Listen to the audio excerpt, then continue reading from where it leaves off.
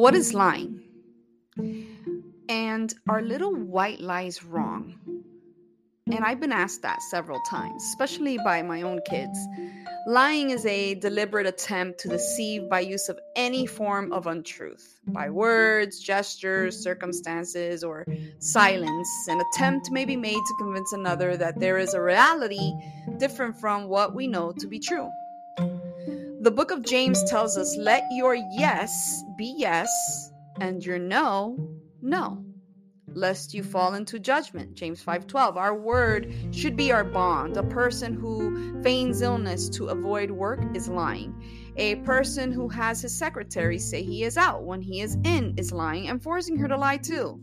A person who fails to declare his income accurately on his tax return is lying. A person who falsifies his achievements or age is lying. A person who covers up or exaggerates facts is lying. A person who misrepresents merchandise is lying. A person who bears false witness against another breaks the 9th commandment by lying. And one who does so in court is guilty of the crime of perjury. A woman went to Evangelist Billy Sunday on one occasion and asked, Reverend Sunday, how can I stop exaggerating? He looked at her and said, call it lying. It is the same way with the little white lies. There is no such thing as a little white lie. Lies are lies. Yet lying is a part of society. We even train our children to lie. For example, suppose you go to someone's house for dinner and they give you a delicious meal.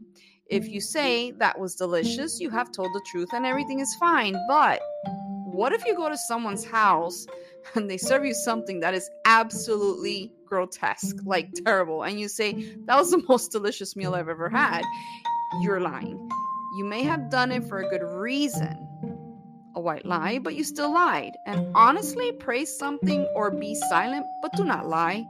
The Bible tells us that by speaking the truth in love, we may grow up in all things into him who is the head, Christ, found in Ephesians 4:15. People take little children to visit a relative, and by telling them to say certain things that they do not mean, teach them to lie. People go to church and sing hymns to God they do not mean. We sing a song called A Mighty Fortress Is Our God.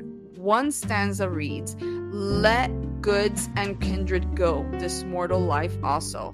This song was written by a man facing excommunication and possible death for his faith. Yet how many communicants in the church he founded or in any other are willing to make such a commitment? So we sing lies. We must begin to be truthful to God and to one another. There is no way that the Holy Spirit can operate in someone's life if there is a lack of truth. The Spirit of God is the Spirit of truth. Jesus Christ is the way, the truth, and the life. John 14:6. It is a dreadful condemnation on us as evangelicals that the term evangelistically speaking means the exaggeration of attendance figures.